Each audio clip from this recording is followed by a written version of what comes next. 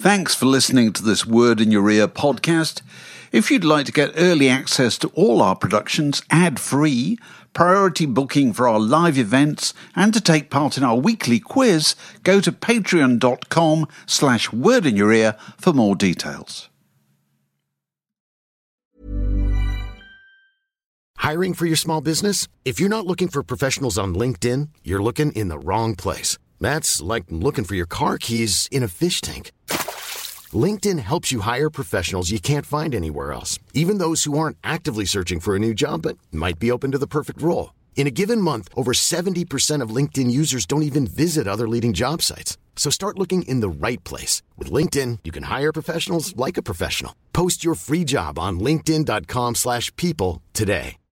Millions of people have lost weight with personalized plans from Noom. Like Evan, who can't stand salads and still lost 50 pounds. Salads generally for most people are the easy button, right? For me, that wasn't an option. I never really was a salad guy. That's just not who I am. But Noom worked for me. Get your personalized plan today at Noom.com. Real Noom user compensated to provide their story. In 4 weeks, the typical Noom user can expect to lose 1 to 2 pounds per week. Individual results may vary.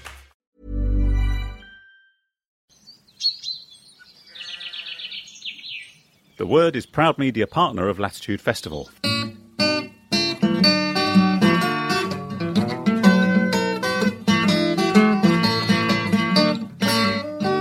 You're listening to a podcast from The Word. Latitude Festival. Thank you so much for coming. Thank you to the weather for making everybody come into a dry tent. I think the tradition at festivals is you chant no more rain. No, it's the rain. The tradition of festivals, you chant no more rain, isn't it? But we've been back going, more rain, more rain. More rain. Get him in. So, my name's Andrew Harrison of The Word magazine. With me, I have, he came from Wigan in a search for knowledge. He studied teacher training at Edgehill College. Your friend and mine, the great Stuart Maconie. Thank you. And we're here to talk about Britpop, which Stuart and I invented, didn't we? We invented Britpop. Do you know what? You laugh, but there is a case for saying that we did. So this is the bit we can talk about before Louise gets here and says that bands were doing it. Yeah, actually, she'll tell them say they lied to you. So, Stuart, when you and I invented Britpop... That day we invented Britpop, yeah. No, tell the viewers about how we invented Britpop. We didn't really. Let me tell you a little bit. Well, you know what? You said that. There's a case for saying that we almost did. And that's not just arrogance, that's just... Anyway, let me tell you a bit of the backstory. Because I came of the backstory of this. I was working for the NME at the time, and I remember one day we were at the NME. The music we were writing about was uniformly dire. It was at the height of grunge, but not the good grunge, not Nirvana, but all those people. Well, we put a band called Superchunk on the cover one week, and I basically wept bitter tears in the office and pounded the floor and said, "This cannot go on." Yeah. You know, and because I hated all that music, I hated the way they dressed, I hated everything about it, and then I went to Japan with Blur at the time of Modern Life is Rubbish, and came back with this messianic zeal, like, you know, what's that famous thing about Bruce Springsteen? I've seen the future of rock and roll, and its name is Bruce Springsteen. But I came back saying, this is it.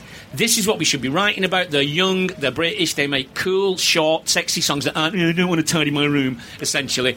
And they're great, and they, you know, everything's going to be great. And people said, no, this is terrible. Anyway, there was... And I think just about after that, I realised my days there were numbered. And then a sinister Svengali-like figure approached me, Bernstein and Woodward style, at a car park. And basically we started... And you were of a similar mind, really, weren't you? Well, I was editing Select magazine at the time, and it was my kind of my first proper real job. And I, much like Stuart and many other people, hated having to shovel this dreadful plaid-clad American awful drivel music into the magazine, because it was what was around, and it was very hard work, and none of us in the office had any particular passion for it. What we wanted, we would play the Denim album all day, which nobody bought, but it was fantastic, and it was English, and it said things about our lives, and we loved it. We loved St. Etienne, even though they could barely sell a record. They could also be relied upon. If you had a hole in the magazine at the last minute, you could ring up and say, get St. Etienne to come to the office and bake biscuits or something, or get them to go and wear a sandwich board. They would do it. They were in reception. But we loved all that music, and we had very little we felt very little connection to the American bands, and we felt there was something in the air. And Stuart and also Andrew Collins were kind of coming to the end of their time at the NME, And they were obviously, Stuart's one of the most fantastic writers around. We really, really, really wanted to sign him, chiefly because we wanted to cause the NME pain. It was our mission in actually mean to the NME. And so this plot was cooked up, wasn't it? That British music wasn't just a kind of a background noise, that it should be what we were concentrating upon. Yeah. And the old trick in the music press was always, when it's a quiet week, invent a scene. Invent a scene. No. These scenes including, Fraggle Rock. What else? Andrew and I and David Quantick, as a kind of ironic anti-scene joke, had once tried to start a scene called Lion Pop. With Cud. Lion Pop, I'd only had Cud, I think. Yes. St Etienne might have been in Lion Pop as well, you know. Yeah. Always trying to invent a scene. But this was more. There was more to it than this, and also as well as this, I'd had this kind of sort of Damascene is the word I'm looking for, conversion with Blur in Japan, and also there were a few bands beginning to knock around. Yeah. Pulp, I'd made Legendary Girlfriend single of the week in NME, and Pulp had started to kind of take off again a bit. There were bands who were looking different and sounding different, with specifically British or even specifically English points of reference. And so we started to talk. Yes. And we met. This is when Britpop the movie is made, as I feel sure it will be. We met in a pub. I can't remember which one. Was it the Clachan? Maybe possibly. It might be the Clachan. When we met in a pub in London. And you said, right, tell me what you wanted to write about. Yeah, I wanted to fill the magazine with British bands who were singing about things that matter to British people. Yeah, and Stuart wanted to write about. It makes it sound all slightly like the Nazis now, doesn't it? But really, it wasn't like this. That. Brings us on to we could talk about this. We can talk about that in a moment. Yeah. From this came the infamous Brett from Suede on the cover with a Union Jack behind him. Which he didn't speak to me for about 4 years over. He's forgiven me. He's forgiven me now, yeah. And because, Suede, they were the kind of, they were sort of John the Baptist to the whole thing. They tend to get written out of the Britpop story now. But they really did, they began all these many other, one of the things that I think we referred to them as, before we started talking about Britpop, we call it Crimpelianism. That's right. Because Suede and Pulp were all wearing these horrible man-made fibres that would make electric sparks arc off them. Yeah. Shirts. Stuart's wearing a very well-made and lovely and organic version. Well, they looked like that, but they were made out of petrol byproducts instead. Stuart's is raw cotton harvested by real humans. So. So there's Suede on the front of the NME, Select, sorry, with a Union Jack in the background, and God rest his soul, Stephen Wells went spare, didn't he? He went mental. He went, the late, great Stephen Wells, who passed away a couple of years ago, who's a great friend to many of us in here, and a giant of music journalism. Went mad. He went mad. He said, in an article in the NME, he said, "You are serving the purposes of Nazism." Yeah. Which some people thought was a slight overreaction. It was a little bit, yes. Including me. No, but we sat in the pub and we said, right, what should we do? Because we made it into it's become quite a legendary edition. It's got a picture of Brett Anderson on the front with a Union Jack and Britain, and it says, and in the headline is, "Who do you think you are kidding, Mr. Cobain?" Yes. Is it Yanks Go Home, it says as well, doesn't it? Does it? Yes. Right, okay. Which my wife, an American, thinks is just great. Yeah. Okay, I will then. So, and it was a kind of theme issue, wasn't it, in a way? Because there was a Suede interview, but I also wrote things like, there was also something like Victor Meldrum, Morecambe and Wise and stuff, and what things distinguished us from the contemporary American Stuart culture. wrote an amazing cri de coeur about what it is to be proud of your English culture, and how you shouldn't just think that it's like Nick Griffin now. No. That pop culture is what, and an outward-looking and an inclusive pop culture that includes black music and includes other music and includes things from across the spectrum. That's what it is to be English and to be British. Stephen Wells didn't like this at all. No. But the feature also contained, we had the Auteurs in there. Yeah, we did. We had Denim in there. We had Pulp in there. We didn't have Blur and we didn't have Oasis. Did we not? We didn't, no. Oh, well, to be fair about Oasis, were they going at this point? I don't think they were. Right, yeah. No, they were not going at this point. No, but Blur certainly were, yeah. So this then, we went from a situation where the enemy refused to countenance this and think that it was actually morally wrong, to within a year they were running their own Union Jack front covers with Noel Gallagher with the Union Jack guitar. Union Jacks were everywhere. That's right. So not only did we invent Britpop, we also invented the Union Jack, didn't we, Stuart? Or I should say the Union flag. Only the Union Jack when flown at sea, as everyone knows. So that's kind of how we got this. Are these the legs of Louise Winner coming through the... No, it's not. No. So it's great. It's like some pop star leg quiz. But I think Stuart just touched upon it a minute ago. One of the strange things about And we were right. Hey, ladies and gentlemen, Louise Wenner. Hooray! Hello. Oh, there's biscuits and everything. There's biscuits that Louise Wenner is now taking up her position and having a biscuit. I'm going to show you. And that's him. He's just texting me. Sorry, Louise, sit down. Right. We were just... You can give your version. No, we were talking about... was Sleeper in it? Or was Sleeper not really going by that stage? Sleeper, we were talking about the infamous issue of Select with that invented Britpop and put Brett on the front with the Union Jack and all that kind of thing. Why weren't we? You were in your gestatory phase then, weren't you? Yes, we were gestatory. Yeah. So, but we were just talking about its origins and that issue and kind of... Well, from our point of view as music journalists, at the time I'd been to Japan with Blur and was really sick of grunge music and started to think there is this other kind of sound, Absolutely, yeah. Which we put into this special issue. So who do you think you were kidding, Mr. Colbert? Well, from your point of view then, were you motivated by similar things? Were you sitting around thinking, I hate all this American music, or not? Me, no. I thought, well, that's what they're doing now, so if I do that, maybe we'll get in the charts. Is that what you thought? That's what I thought. No, you didn't. I did. I swear. Before that, did you have your kind of own plaid-clad grunge phase beforehand? We had folk phase. We were like Tanita Tikaram for a long while. It was nice. Like when we were sort of a bit, yes. And then we tried to be a bit sort of Manchester. Right. That didn't work. That was when we made strangely. And then it was kind of went grunge, and I know really was into the whole sort of all the sort of Riot Girl stuff. So that was part of that. Certainly was a real thing that kind of sort of started me off on it. But in all honesty, we were a bit sort of kind of, what can we do? We've been trying to make it for years. Right. Yeah. Maybe this would be the thing. Yeah. Well, that's why we didn't put them in then. Because they were still... But it did actually fit you, though, didn't it? I can say all that now. At the time, you weren't allowed to say stuff like that, but I don't care anymore. So. That's well, we get it all on the table now. It did fit you like a glove, though. It took your style of writing. Yeah, no, it was perfect. It was just kind of... It was a bit like sort of... It felt like sort of coming home, sort of finding your space and sort of seeing that was the thing that we could do and that was the thing that I could manage and really sort of pull off properly, and love as well. Yeah. Well, certainly, I mean, I as I was, as a music journalist at the time, I was seeing all these bands like Pulp appear and, Suede, and they looked so odd. They were peculiar-looking people. They didn't look like musicians should look like. They looked like they were out of the pages of the Beano. They were either too tall or too thin or weird-looking people. Skinny people, tall people, yeah. There was a classic thing, wasn't there? I think it was in Smash Hits, and they actually had a big headline saying, "Who are all these weirdos in the charts?" Is that right? Fantastic.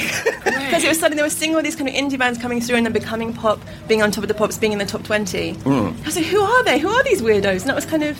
And that was quite brilliant, I think. It was quite liberating as well because, the music journalists who, we're not Stuart, but me certainly, we kind of have faces for radio and, we tend to be of the weirdo, we don't look like Ross, So you're going to feel like these are your own people finally making it and you can kind of, in your own small way, help out. Yeah.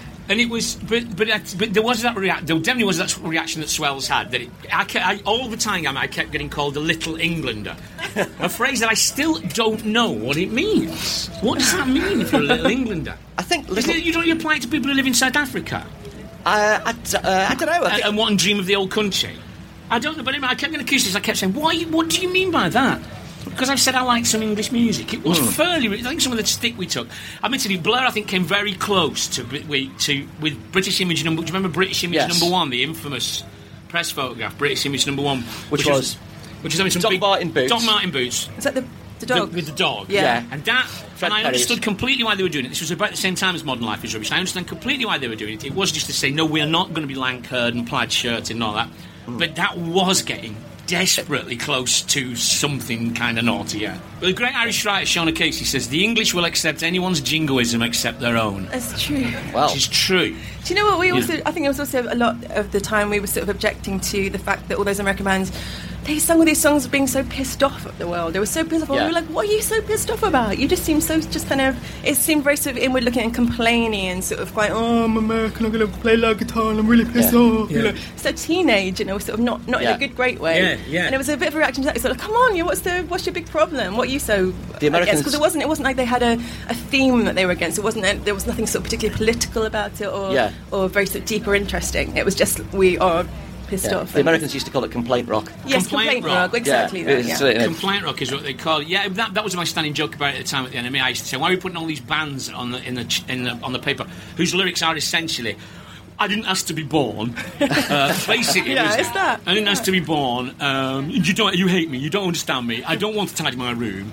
And things like that. And it was. And Britpop was just tidy your room. Get on with it. Yeah. Have a tidy room. Yeah, Britpop was have a tidy room full of good stuff. Keep your room tidy. A little logo of a man putting something into it. Yeah. That's what it was. That'd be quite a good T-shirt. But there was almost an element of the perverse of being deliberately perverse. Marquis Smith, the great Marquis Smith. See, it's not taking us. It's taken quite a long time to talk about Marquis Smith, doesn't it? Yeah. The great Marquis Smith has that song "Pay Your Rates," which is obviously deliberately there to wind up complaining political protesters. Yes. The chorus of which goes, pay your rates and pay your water rates. Yeah. Which I absolutely love. Yes. I mean, it's not that he really is being so supplicant to authority, but it's just meant to be a joke about those people going, no, I'm not going to knuckle down to the man. And he goes, pay your rates, sir, and pay your water rates. Yeah, I'm going to bring down society by, cutting down the bin man's overtime. Exactly, yeah.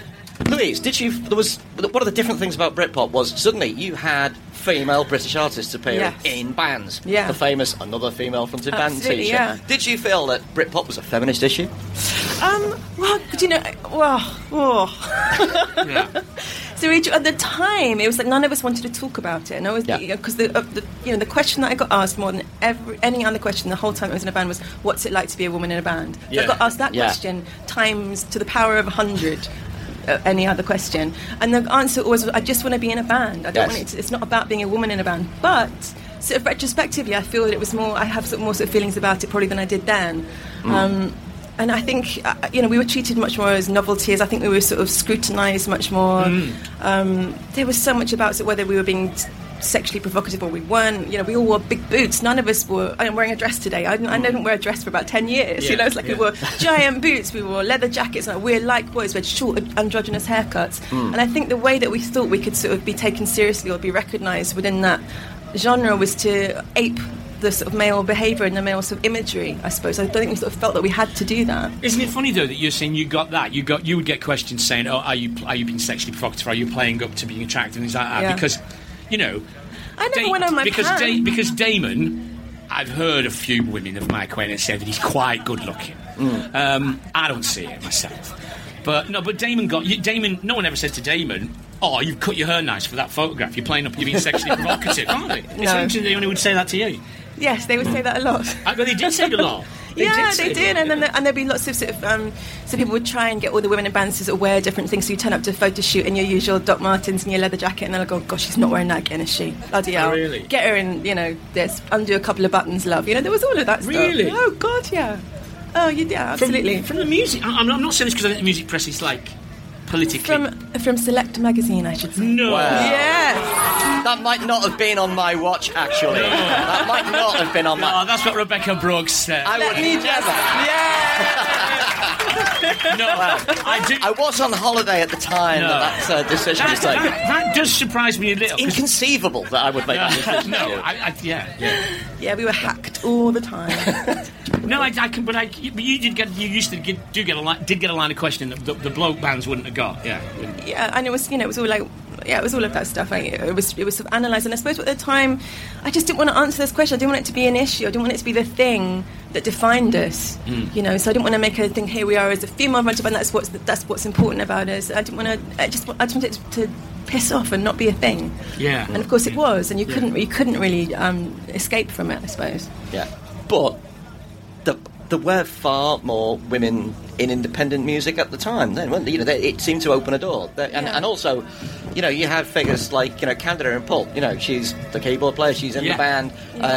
Whether she's a woman or not is kind of irrelevant. But the options are there, which didn't seem to really be there in the very very blokey indie rock of the 80s. I think that's right, but I think they it's almost like the record companies then sort of took what we were doing, recognised it, took all that imagery, diluted it, and then sort of gave it on to the sort of pop kittens and for them to have. And then we'll take all of that and then we'll just assimilate it and we'll run with it, and then all you can sort of back to your little garages with your guitars. You know, it was kind of which is what kind of happened, didn't Yes, it? It I was think it assimilated is. very quickly. It wasn't very Yeah. quick. It was a short step from that to Jerry Halliwell's Union Jack dress, wasn't it? Well, before we get into the sad demise of Britpop, let's talk about the zenith of Britpop. What were the best bits, do we think? Louise, what's the zenith of Britpop for you? God, I mean, I as a movement, I don't really sort of think about it now. I can only sort of think about it in personal terms and what was brilliant for us and what was great for me. And it was just, I sort of grew up being a really sort of naff teenager in a little suburb, and I wanted to be a pop star, and I got to do that for a few years. So for me, it was all about that, and it was just the fact that we got to tour around the world and play these amazing, huge gigs. We supported REM, 70,000 people, huge stadium. Wow. And we stood up there and did that, even if it was just for sort of like 25 minutes. It's just, for me, that's just the sort of height of what was great for us. One of the things that's sort of often said about the bands around that time is that it was surprisingly competitive. That this was a new generation of bands. They all wanted to, God. in the way that sort of in 1986, the bands on Cherry Red Records were not trying to outdo each other, but at the height of Britpop, it was one up-personship. I think they were very conscious that there was only enough pie for a certain amount of people, so there was this competition for attention. So also incredible schadenfreude. So if someone had a lower chart position than you studied people's midweeks. Oh, they got shit midweek. Brilliant. They're going down the pan. If there was any microscopic hint that someone might be sort of fading or going down, everyone, it was like celebration time. Let's go to the good mixer and celebrate Echo Belly being less good than Cocktails us. in the good mixer. Good mixer. My God. This is like something from Wall Street. Gordon Gecko. They got a shit was midweek. very like I am that. Gordon Gecko. But we all had to pretend it's a real scene, or we all love each other. We all hated each other's guts, frankly. Unless they had the cocaine, in which case everybody loved each other. Bloody hell! Well, you should say about that. There was because amongst its differences. I mean, even I think I tried to allude about this in my piece, was that everything about it, including the drugs, were different. It wasn't. You know what I mean? It wasn't. It wasn't that kind of heavy laden American rock that still was very much into. It was, it was still very much. Everyone was going to have a heroin overdose. Yes. This was for me. It was great. It was great because it was much more in the tradition of things like Northern Soul, which was about being, a mod. It was really Britpop was a kind of mod for the 90s. It was a mod. It was good haircuts and it was quite speedy and clean. And, and it was about being remarkably alert at 3 o'clock in the morning. How did they do that? Yeah. We just got lots of sleep. Good. Yes. Well, 8 hour greens. That's what we did. Yeah. Well, actually, one thing I think that people tend to forget about Britpop was that it wasn't a thing happening on its own. It was very symbiotic with what was happening in dance music at the same time. Because you'd go and see a rock band, and then a DJ would come on, and they'd be on until 3 o'clock in the morning. Yeah. And this idea that there was this kind of world of people with guitars and this world of people with drum so machines. they wanted to replicate those highs that were going on in that whole movement as well. Yeah, absolutely. So there was a lot of ecstasy going down as well in the world of guitar bands, which hadn't happened before, and that gets you things like Dogman Star and other strange outcrops of Britpop. Yeah, absolutely. Yeah. But I think what do you think were the best bits? I mean, I remember like Louise. I just remember a lot of it being quite good fun. Yeah. There was a lot of kind of silliness that, looking back, seems. There was a lot of people riding around on scooters and stuff like that. Yeah. But with hindsight, it does seem rather silly. But it was kind of. For about 20 minutes, it was really good fun, wasn't it? It was. What I remember most about it, the brilliant thing I remember was that at long last, people like us have got our moment. You don't have to spend your time looking up to American bands and long-established rock bands who've been there forever. It's people like us are in the bands, doing the magazines, and they're starting to appear on the radio. Yeah. And finally, you can see somebody like Jarvis or somebody like you on the telly and go, I know people like that, and they sing about the things it's true, but then what was quite strange is that then, even though there were those type of people in the charts, then you find yourself doing quite strange things. So then you'd still be expected, and why not, to go on Richard and Judy or be interviewed by sort of Zig and Zag, Right. So it's like, we think we're really cool and hip, and we're in an indie band. We don't do that sort of shit. And then you're sort of talking to Zig and Zag on the breakfast show. And it's like, what are we doing? What's happened? I think there was a wonderful and honourable tradition of bands doing that from the Beatles onwards. You can see there's a great clip of Morrissey and Johnny Marr on something like number 43. Yeah. Or 46 it was called, wasn't it? Yeah, that was thing. 70. Number 73. Sorry, it's been a long day. And one of the kids says, where are we Swap Shop, going? Yeah. One of the kids says to Morrissey on number 73, where are we going? Morrissey says, we're going to hell. That's right. and that's in a great tradition of like the Beatles being on, Morecambe and Wise and things like that. I think all pop bands should do that. Yeah. This is about the only thing the Clash were wrong about. The Clash, we never do Top of the Pops, we never do those shows. They were wrong about that. You should do that. To be fair to the Clash, what they always said in this quote, the second part of the quote is obviously they said we're not doing Top of the Pops because it stinks, but we would love to do the Val Doonican show. All right. They actually said we don't want to do that kind of rubbishy pop show, but if you want us to be on the Val Doonican show, we will. Sadly, they're still waiting for Val's invite. Val Doonican, what? But you know what the thing is, though, about all of that? But the Britpop bands, they said, we can do it, but we'll do it ironically. Yes, it was all very ironic, so wasn't it? Everything. Yes, but, it worked, and that's what's rubbish about it. It's like, just do it and do it for real. It was like, it became so, it kind of sort of crawled up its own bum through its own irony, its own sense of irony. Do you remember that phrase? The scene that celebrates itself? That's a snappy phrase, isn't it? Yeah. Thank God someone came up with Britpop. Yeah, thank God for that. Who was that, then? I don't know. It was a team of marketing consultants, I was told. It was me. No, actually, in Luke Haynes' very brilliant book. Has anybody read Luke Haynes' book? Bad Bad. It's fantastic. We all get slagged off in it. I know. Luke, Luke's like one of those Japanese prisoners of war. It's over, Luke. Yeah. Come out now. But he does describe Britpop as being cooked up by a lot of sort of terrible Lieutenant Colonel marketing consultants. I'm really going, that's me. That's me. I'm so proud. If you'd like to get each and every Word podcast a whole day early, have access to all the hundreds of Word podcasts we've done over the last 5 years, and want to keep in touch with everything going on our website, then you need the Word podcast app for iPhone and iTouch. The Word podcast is the form of entertainment that civilization has been working towards. A bunch of people stuck in a wardrobe talking utter bollocks. Search for the Word podcast app on iTunes. It costs £3.99, practically giving it away, as opposed to actually giving it away, which is what we've been doing so far. Let's talk for a minute about the thing that everybody sees as the kind of the sort of the outside world tour as the crystallisation of the Britpop thing, which is Blur versus Oasis. The kind of both bands release a single on the same day. It's the Battle of Britain. It gets on the news. It's all so exciting. I think history has now shown that it was actually Damon Albarn was the instigator of this, hasn't it? Isn't this the case? I think it is. Yes, he was. Yeah. Everybody sort of said, it wasn't our idea, we didn't want to do it, but I think we now know, don't we? Well, do we? What's your version of it? Hang on, Voice of the Floyds, Andy Saunders. Was it? Well, okay. Yeah, it was... I seem to remember that it was beginning to simmer out, and I was somewhere with Andy one day and Damon said, words to the effect of, F it then, let's put them out on the same day. So I think it was, yeah. And now with hindsight, we can see they both put out each put out one of their worst singles. The worst records they ever made, yeah. Country House, a record that Graham Coxon couldn't bear to play, and Roll With It, which is now just a punchline for the burger vans out here. Do you want to roll with it? Yeah. Neither of these are great records, but it was a great moment. It was a very exciting And if you look at the moment. Country House video, you can see the sheer torment Graham was in at that point. Yeah. He's looking, well, apart from all the money and stuff, he's thinking, please make this stop. Not the money, though. Yeah. Louise, what was your perspective on that particular brouhaha? On the Blur Oasis? Yeah. Well, I think they loved it, didn't they? I think it was just a big old game, and that was another thing about, Britpop had this sort of pretense that you didn't care about your chart position, you wouldn't worry about all of that stuff. That was for those pop bands over there. Yes. But everyone was fretting like crazy about their chart positions and worrying and listening to marketing groups and focus groups and feeding back. So, it was kind of, everyone likes to pretend that those kind of bands weren't corporate, but they were just the essence of corporate as well, and I think that was represented in the whole Blur Oasis battle, and Damon instigating it. They loved that stuff, This was also the moment when it all started to get a bit sort of aligned on class, wasn't it? It's like, here's your poncy middle-class art school Blur band with their weird names, and your proper horny-handed Sons of Toil. Well, from the north, where the real people live. There's two things about that. In Ritchie famously said, in my book about Blur, I take a quote from Ritchie. Ritchie famously said brilliantly, all rock and roll is homosexual. Ritchie from the Manics. All rock and roll is homosexual.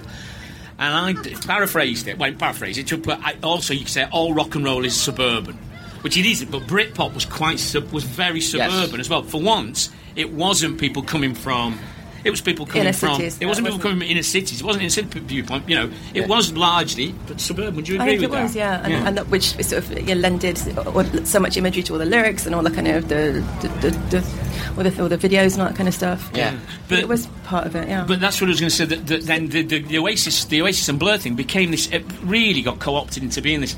And you would get blokes saying, well, including mainly, let's face it, Oasis themselves all the time, saying we don't want the chimney sweep music or whatever they said. Something which is actually quite funny, come to think. It is quite funny. But I'm trying to bill it as a kind of class war.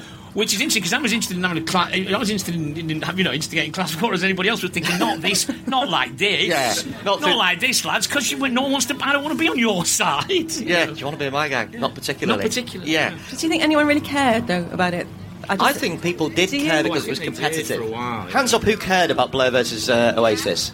We've got a little bit, and the rest of you are lying. You were all glued to the telly. Was it not just like who's got the best tune? Who's got the best both chorus? tunes were pretty bad, it has to be accepted. But generally. Yeah. They were, sorry? They were attitudes. Good point from the floor. Yeah. Did anybody put money on it? No, but you could make quite a few quid on that.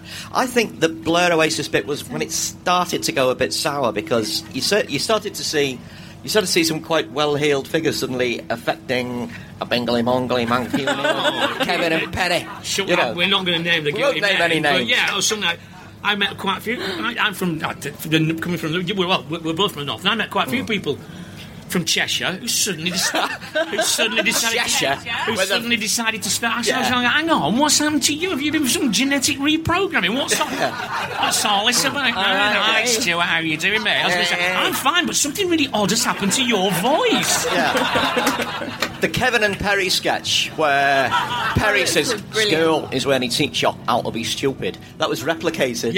And then and it did sort of start to go a little bit southern, because that, I think, to me, that was the moment when Britpop started to stop being about, let's have bizarre ideas from the fringes, let's bring all the outsiders in and let them do what they want. And it started to get a little bit sort of codified that it was about being a lad, that it was about being art-faced. It never was. In the beginning, it was never about being a lad. It was the opposite of that. Yeah. It was about being a big girl's blouse in the beginning. It was. For me, definitely. Yeah, well, nice for the lads as well to be big girls. It's a very liberating kind of thing. Was there any element of kind of all hanging around, going around each other's houses for tea and drugs and stuff? Or were you all just at each other's throats? No, there was a lot of that. There was, but it was like we said, just hyper competitive. And people did hang out, but they hung out to take drugs mostly, and have these moments. What a dreadful. I know, honestly. Thing. God, who would have thought it? Hot bands taking drugs, unheard of. What do we think put an end to Britpop? What do we think killed it?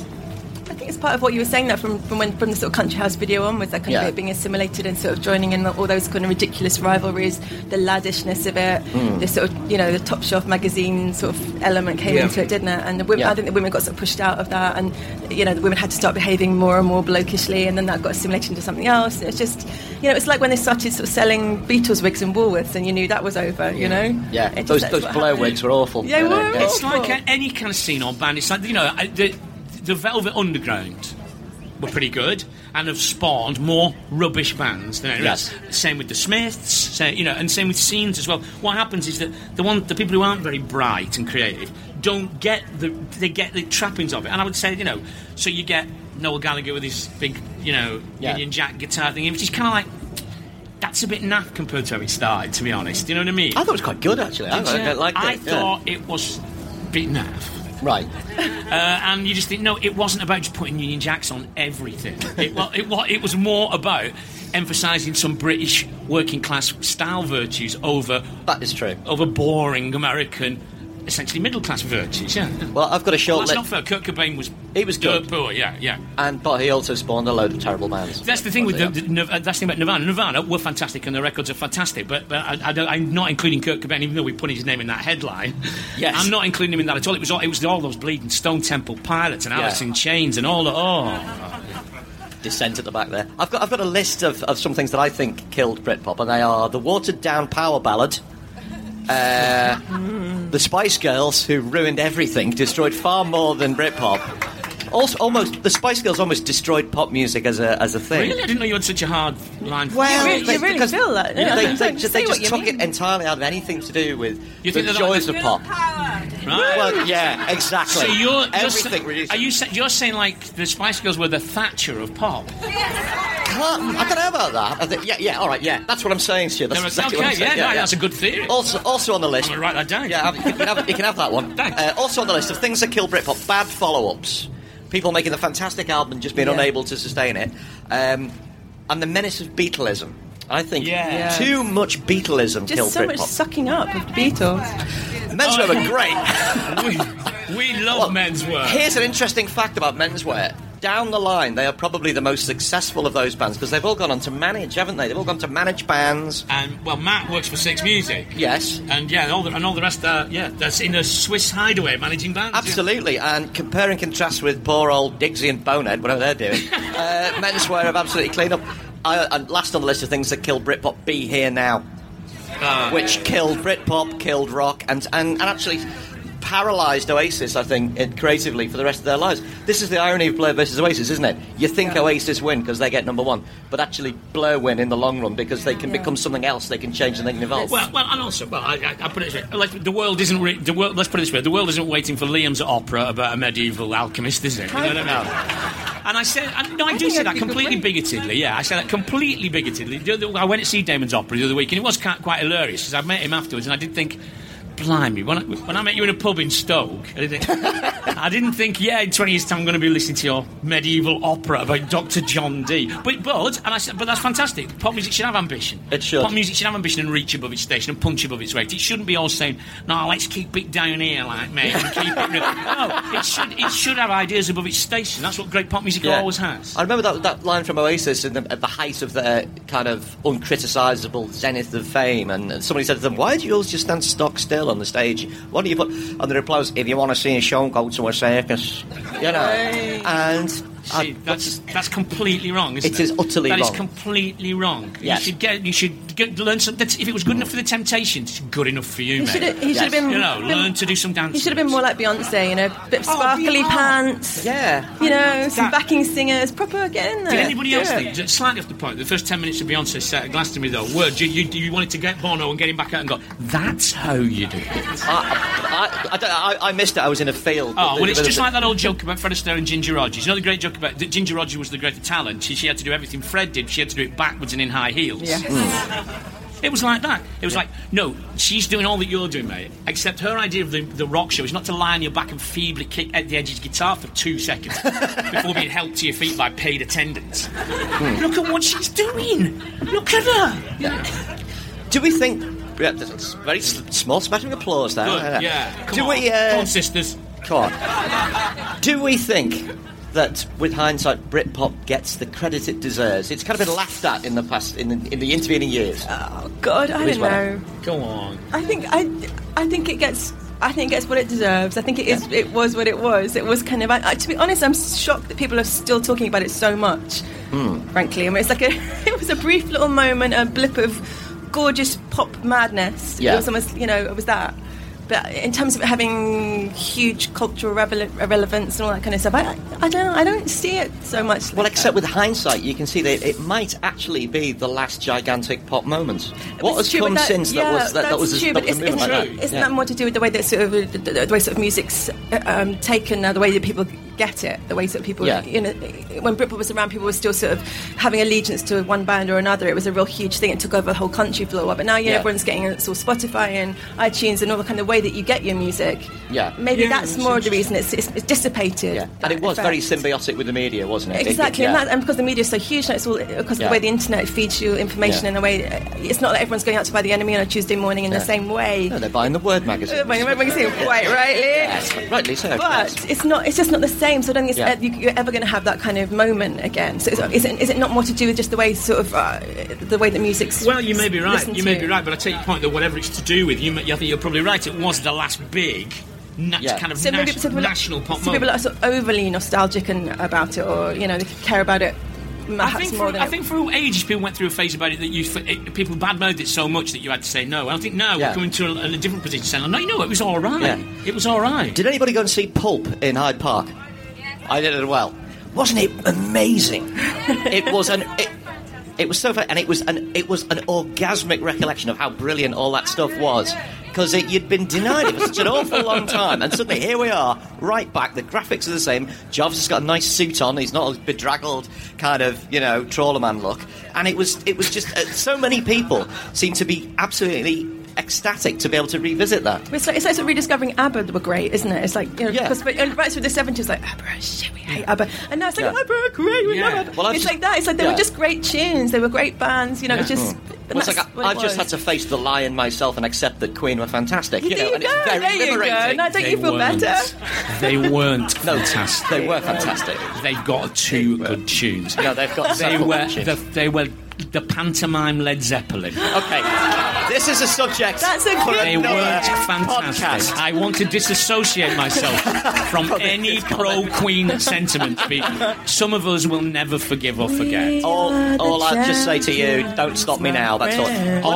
All I can say to you, 3 words: fat-bottomed girls. We should never let them be forgiven for that.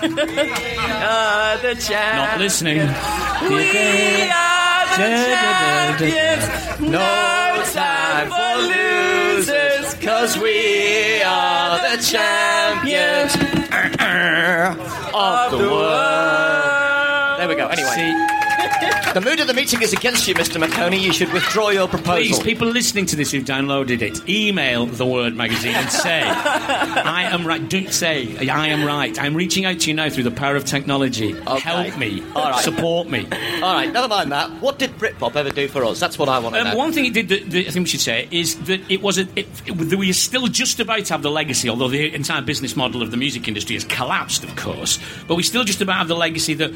But before that bands, indie for want of a better word, bands could get in the charts. Yes, and Britpop did that, didn't it? Yes. I mean, you had hits. The bands had hits. It wasn't just a sort of coterie of people being. It wasn't like Nick Drake.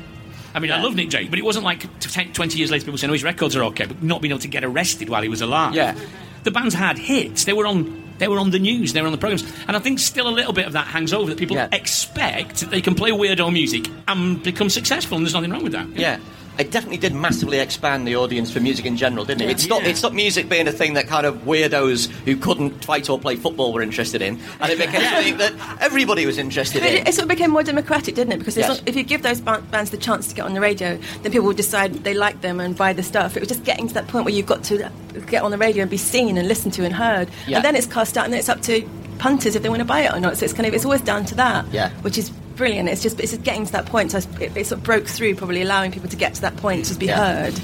Personally, I think there were a lot of bad records, but the best records are amongst the best ones that have ever been made in Britain and in the world of pop music. And it's just where we were waiting. And you had was it the first Suede album you had on? Yes. I'm not played that record for a while. I'm just hearing it again, thinking, bloody hell, this is fantastic. Yes, absolutely fantastic. This is fantastic, and it brought me back to exactly being back in that room at the NME and going, listen to this. Yes.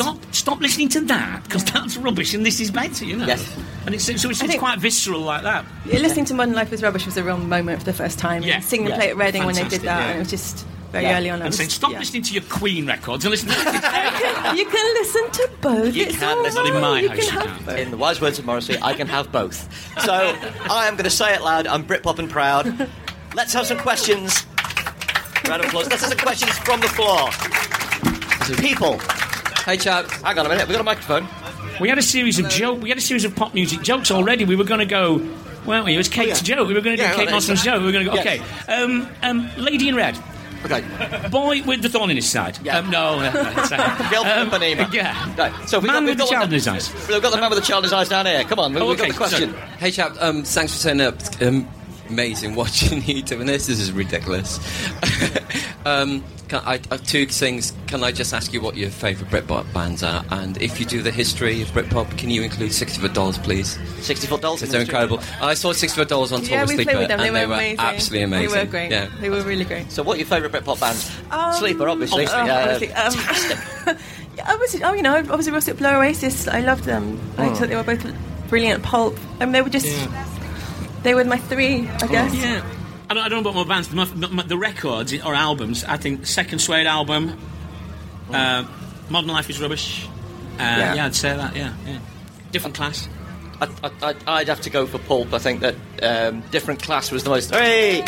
I think Different Class is just such an incredible achievement, and the idea that he wrote the lyrics in a very short period of time, fueled only on a few bottles of red wine, and came out with this incredible body of work that absolutely nailed exactly what it was about at that time. It's Britain in 1994 and 1995 nailed down into songs. Yes, you're right. And I think, was it Ned Sherrin who said... It usually is. He said that the lyrics to Common People are like Sondheim. It's that level of proficiency, where somebody has gone so far beyond what you'd expect a 14-year recipient from Sheffield to be able to produce. And seeing them perform it again the other week in Hyde Park, I was weeping like a big girl. It was utterly... Oh, no, it is. And what you forget about Common People, which is a true classic pop record, is...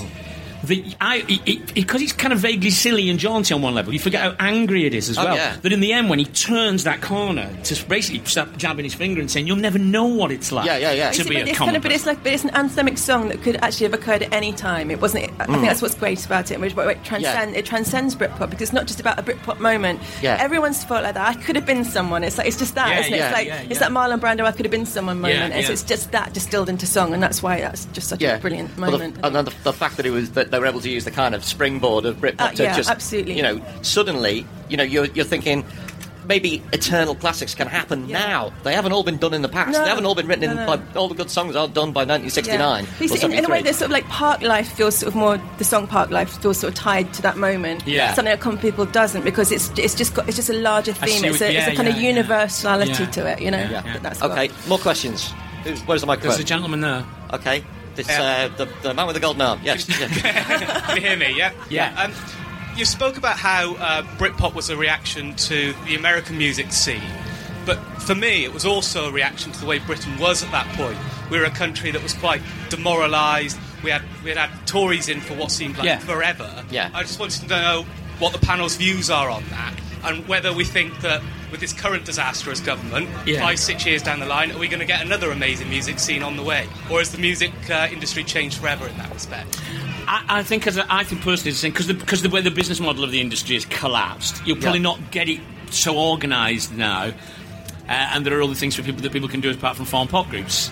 But I completely agree with you. I think it was not just a reaction, well, from my point of view, I mean, not just a reaction against the bad pro-American music, but an attempt to kind of get revved up about stuff as well. Because if you look, it harks back to an earlier Britain. It's very much of the 90s. But in the way people are... the dress codes and everything are the 70s and the 60s, aren't they? So. And also the things that, like, the people making those records grew up with. It's like, this is... I'm going to wear the clothes from when I was a teenager and I was happiest. And we had to put up with shoegazing, for God's sake. It's like, shoegazing. That was the thing. Brilliant. So we needed some spontaneity and the whole political thing as well. But God, it's just a moment of joy. I think was needed. That point you made there about how the political context of it as well. For me, a lot of it felt like we've kind of had we've had miserable teenage lives for such a long time that if anybody's going to make our amazing moment, it's got to be us. We've got to do it ourselves, and that's why I love Pulp above all the bands, because they are the ultimate misfit weirdos. They don't look like a pop group should look like, and they built an incredible thing on their own terms and made everybody come to them. And I thought that sort of makes sense in the political context you're talking about. Any other questions? Can I get the microphone up? You could probably shout, so we'll probably... All right, shout up.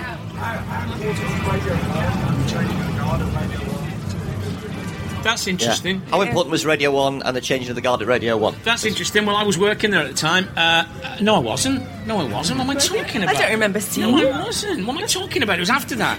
Sorry, I know. It was very important. Yeah, I wasn't there at the time. But it was... because there was a new feeling abroad at Radio 1 that...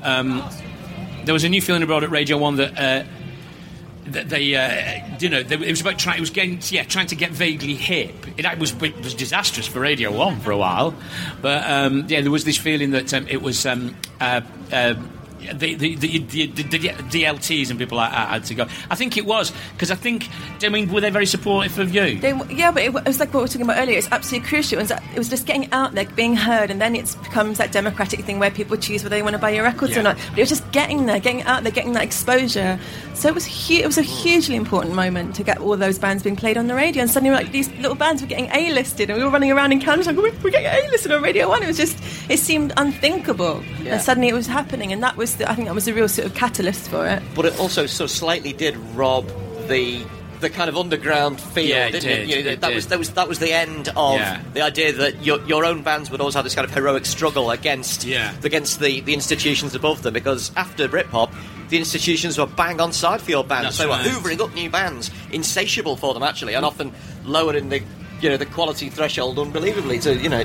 So we should say, because Louise mentioned it, you mentioned it, people who don't know it, it is when the Britpop film gets made, a lot of it you can say about the scene that it was a journalistic creation or whatever, but it was absolutely true that for a while you could go to the Good Mixer in Camden, and it was like the Britpop youth club.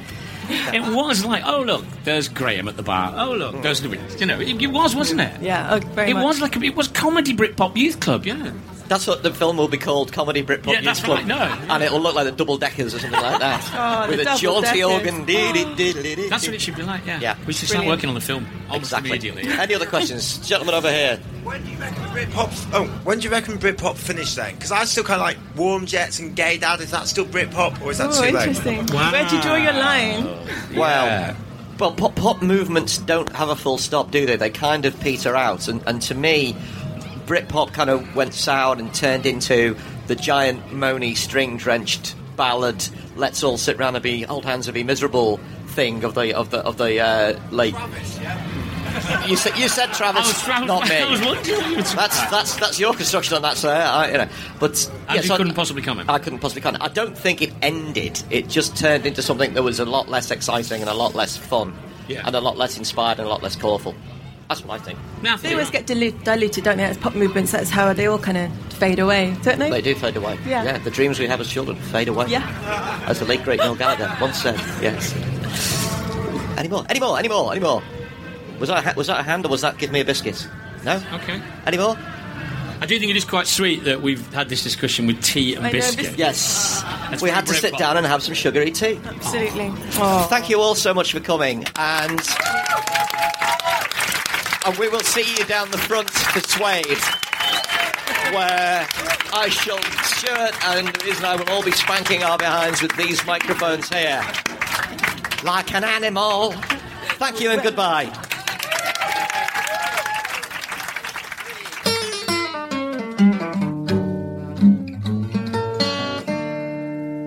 If you've been affected by any of the issues in this podcast, go to wordmagazine.co.uk or apply at your newsagent every